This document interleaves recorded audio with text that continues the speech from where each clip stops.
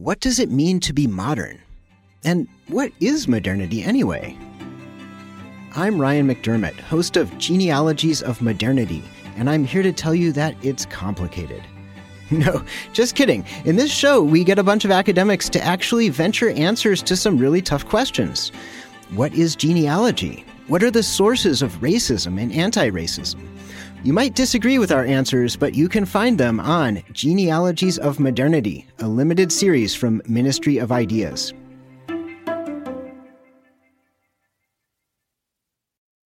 The reason Julius Caesar by Shakespeare is one of the most famous plays on the planet is that it's the most extraordinary political thriller. It's helped to shape many countries' sense of themselves, and among those countries, perhaps the USA most of all. Cassius, in the play itself, speculates about how many times Caesar's assassination will be reenacted in states unborn and accents yet unknown, and he was dead right. This is a play which has resonated around the world. It's been particularly important at moments of great political crisis. Julius Caesar has an enormous amount to say about the nature of political institutions and the things they do to the people who have to maintain or even change them, overthrow them even. It's a traumatic play, which is also an extremely ennobling play. It's a play about rhetoric, a play that shows what language can make people do. Hello, I'm Professor Michael Dobson, the director of the Shakespeare Institute in Stratford-upon-Avon, which is part of the University of Birmingham in England. Welcome to Shakespeare for All.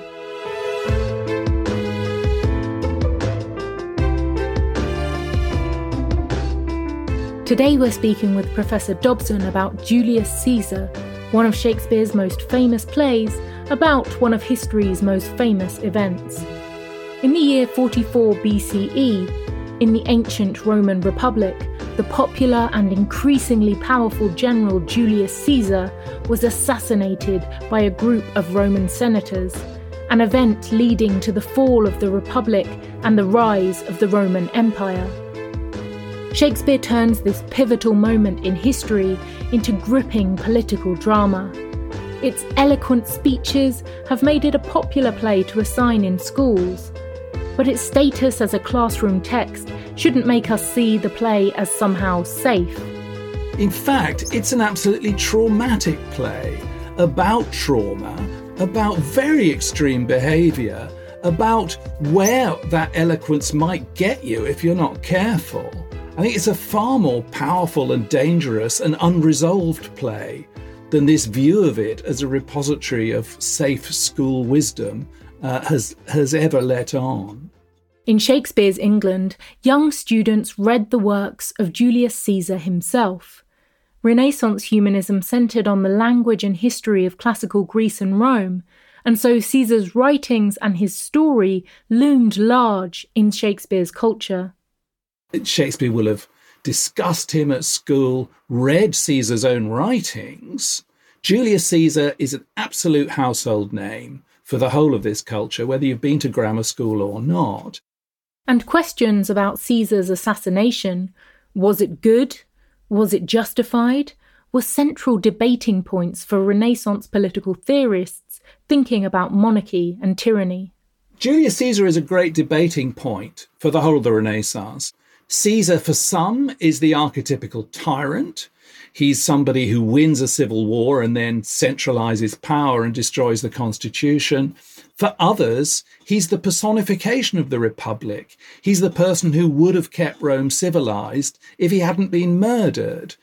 So as the ultimate damnable act, or also the ultimate act of doomed liberal resistance to political tyranny, the assassination of Caesar is a kind of key reference point. At the beginning of Shakespeare's play, opinions about the great general are already divided. The common people are celebrating Caesar's triumphant return to Rome after his defeat of Pompey. Their celebration is violently interrupted by two tribunes, political representatives of the people, who see Caesar's growing power as a threat to the balanced governance of the Roman Republic. Classical Rome, before it becomes an empire, is extremely proud of the fact that it's got a constitution. You have a Senate, which is deliberative, and it's legislative. The main political power is supposed to be invested in 2 consuls at a time, so that you don't get a single dominant figure like a king. At the beginning of the play, one consul had just killed the other. Caesar has just defeated Pompey in a civil war. He crosses the Rubicon. He marches the army and uses it to defeat Pompey and make himself the sole consul in Rome. Caesar is clearly in power, and there are other people of his social rank who are worried that he's going to stay in power forever, or he's going to promote himself to being king and not pass on power as he is supposed to do. So we're in this precarious situation where supposedly he's a servant of the Republican Constitution, but is that really how it's going to stop? Caesar and a crowd of Roman nobles enter. A soothsayer calls to Caesar, "Beware the Ides of March." The Ides is the Roman term for mid-month, or the 15th of March. Caesar dismisses the man as a dreamer and exits. 2 of the nobles remain behind, Cassius and Brutus, a close friend of Caesar's. Realizing that Cassius has something on his mind, Brutus tells him to speak freely. "If it be aught toward the general good," Brutus says, "he will embrace it, for I love the name of honour more than I fear death."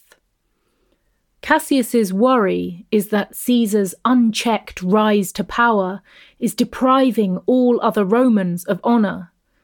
Cassius knows that Caesar has decidedly human weaknesses, and yet, he says, this man is now become a god who bestrides the narrow world like a colossus, forcing other Romans into dishonourable graves. Cassius finds this dishonour unbearable, but he believes that they can do something about it. "The fault, dear Brutus, is not in our stars, but in ourselves, that we are underlings," he declares. Cassius manages to feed the idea repeatedly to Brutus. Caesar thinks he's better than us. And that seems to be absolutely key, that in a republic, we're all supposed to be equals. But here is Caesar going on as though he's actually divine, that he's actually, has superior rank over us. And that's clearly very personally intolerable to Cassius in this wonderfully visible, kind of undisguised way. And he's able to seed that in Brutus as well. Brutus hints that he sympathises with Cassius's frustration. Then they learn that, in front of a crowd, Caesar's close friend Mark Antony offered Caesar a crown. Caesar refused it, but with apparent reluctance. Later, Cassius hears that the Senate actually plans to make Caesar king the next day. He rallies fellow conspirators to meet at Brutus's house. Such is Brutus's virtue, they believe, that the Roman people will approve anything they do if it is Brutus that leads them. That night, a storm shakes Rome and unnatural portents appear in the streets. Brutus is sleepless and troubled. He ponders Caesar's growing power and reveals that he is even prepared to kill Caesar to curb his ambition. But despite his conviction that killing Caesar would serve the general good, he is deeply distressed. "When you are planning a dreadful thing," he says, "the time before it is done feels like a phantasma or a hideous dream." Cassius and the other conspirators arrive. Brutus affirms that he is willing to lead their enterprise, but some things he is not willing to do. Cassius says they should kill Mark Antony too, to keep him from seeking retribution for Caesar's death. But Brutus says their course will seem too bloody if they kill Antony. "Let's be sacrificers, but not butchers," he urges. Brutus also reckons, perhaps naively, that the most Antony can do for Caesar is kill himself in grief. There's no discussion of future plans, who's to be leader, what's to happen in the constitution, who's to govern and how. Just killing Caesar, this one person who's trying to be king, will solve everything. And therefore, Antony's not going to be a problem. When the conspirators depart, Brutus's wife, Portia, enters. She pleads to know why Brutus seems so distracted and begs to be taken into his confidence. She has wounded herself to prove she has the constancy and self-control to keep his secrets. Brutus promises to tell her everything. In the next scene, Caesar's wife, Calpurnia, also pleads with her husband. She has had a terrible dream and fears for Caesar's life. She begs him not to go to the capital. Caesar is scornful of her fear, telling her, "Cowards die many times before their deaths. The valiant never taste of death but once." But eventually he gives in and says he will not go. The conspirator Decius arrives and cautions Caesar that the Senate may think that he is a coward and perhaps not offer him the crown. Caesar now declares that he will go to the capital. It is March 15th, the Ides of March. At the capital, the conspirators gather around Caesar under the pretense of asking him to pardon a political offender. Caesar says their pleas will never change his mind, proclaiming, "I am as constant as the northern star." Then the conspirators close in and stab him to death. When, last of all, Brutus stabs him too, Caesar asks, "Et tu, Brut?" meaning, "And you, Brutus?" And then he speaks his last words, "Then fall, Caesar." The conspirators now focus on how to represent Caesar's death to the public. Brutus orders, "Let us bathe our hands in Caesar's blood up to the elbows and besmear our swords. Then walk we forth even to the marketplace, and let's all cry, 'Peace, freedom, and liberty.'" They want to persuade the people that they killed Caesar to safeguard the freedom of Rome. But first, they need to persuade Antony. He arrives at the capital and is horrified by the sight of Caesar's body. Brutus insists that they killed Caesar out of pity to the general wrong of Rome. Antony offers his friendship, asking only to be allowed to speak at Caesar's funeral. Cassius wants to refuse. Antony might stir up the people against them. Brutus, however, is confident that the people will take their side and agrees to let Antony speak. But when the others exit, Antony cries, "Woe to the hand that shed this costly blood!"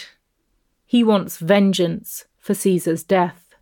The next scene is one of the most famous in Shakespeare's work. It is Caesar's funeral, featuring the rival speeches of Brutus and Antony. Shakespeare took the stories of Brutus, Caesar, and Antony from a Roman writer named Plutarch, but the rhetoric in this scene is his own addition. And the one thing Plutarch can't do the way Shakespeare can is write speeches. Plutarch doesn't tell us what was said at Caesar's funeral.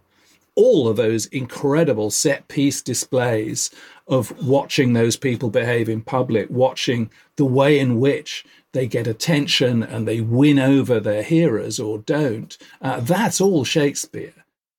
In the public square, the people are fearful and angry over Caesar's death. Brutus comes before them to explain why he killed Caesar. It was, "Not that I loved Caesar less, but that I loved Rome more," he says. Caesar's ambition was a threat to the freedom and honour of all Romans, and the assassination was a patriotic act for the good of Rome. His words win the crowd over, but then he departs and Antony arrives, calling, "Friends, Romans, countrymen, Lend me your ears." At first, Antony praises the conspirators as honourable men, but by the end of the speech, he's convinced the crowd that the conspirators are villains and murderers who killed the people's loving leader. The crowd erupts in a violent frenzy that drives Brutus and his followers out of Rome. The mob comes across a poet who has the same name as one of the conspirators, Cinna. He protests that he is not a conspirator, but the crowd doesn't care. They just cry, "Tear him!" The scene crystallises the chaos that Antony and Brutus have unleashed on Rome. We build up to this virtuoso sequence, extraordinarily powerful drama. You think the killing of Caesar was exciting. Wait till you see his funeral. This amazing sequence of as the violence that we see focused in that one crowd stabbing Caesar then bursts out across the whole city, and we get another scene of a whole crowd stabbing Cinna the poet. And you think, this meaningful killing is now being repeated meaninglessly all over the place. There's all this violence that Antony has willfully set loose, and the suspense is going to be, what kind of order can come out of this? Ousted from Rome, Brutus and Cassius rally an army. So does Antony, who joins forces with Octavius, Caesar's adopted heir. We see Antony and Octavius meet in a war council. Then we see Brutus and Cassius meet in a scene that is markedly tense. Each man feels wronged by the other. Brutus accuses Cassius of taking bribes and contaminating the justice of their cause.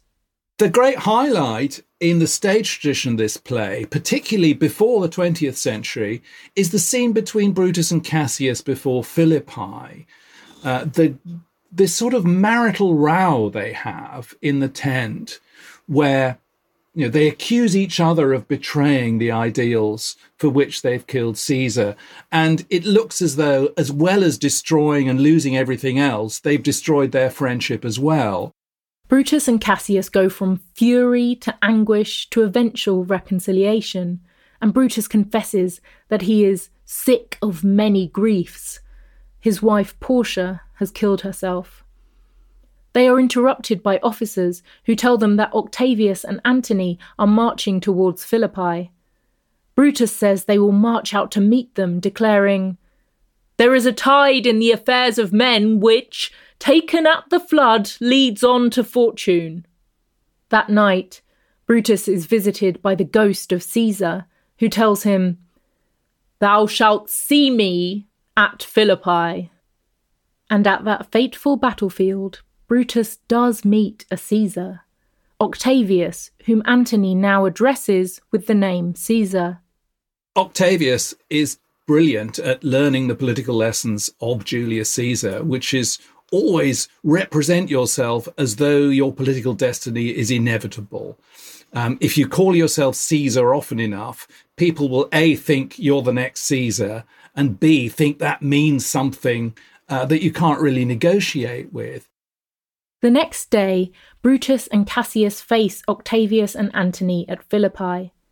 In the confusion of battle, Cassius mistakenly thinks his troops have lost and feels compelled by honour to kill himself. For Romans, suicide demonstrated courage and nobility, and it was an honourable alternative to the shame of being captured in battle. Brutus himself claimed that he bore too great a mind to be Octavius's prisoner. He would rather kill himself than be captured. For a Roman, you should be in total control of your own death. You can shape your destiny. And that's what a Roman is supposed to do. If the only alternative is dishonour, then it is the most honourable thing to do is to kill yourself. In the next battle, Brutus is defeated. Now he, too, prepares to kill himself. With his last words, he addresses Caesar's spirit. "Caesar, now be still. I killed not thee with half so good a will." The victorious Antony and Octavius come upon Brutus's body. Antony declares, "This was the noblest Roman of them all." Octavius orders that Brutus's body be laid out, most like a soldier, ordered honourably. Their words are respectful and admiring, now that their rival is dead. There's practically nothing else in Rome except men having these intense rivalries and emulations together. And one of the greatest weapons you have is then to present yourself as supremely magnanimous once you've won. It's once somebody's dead, then that's the cue to say really marvelous things about them, because that makes you look so good. You say, yes, his was the noblest Roman of them all.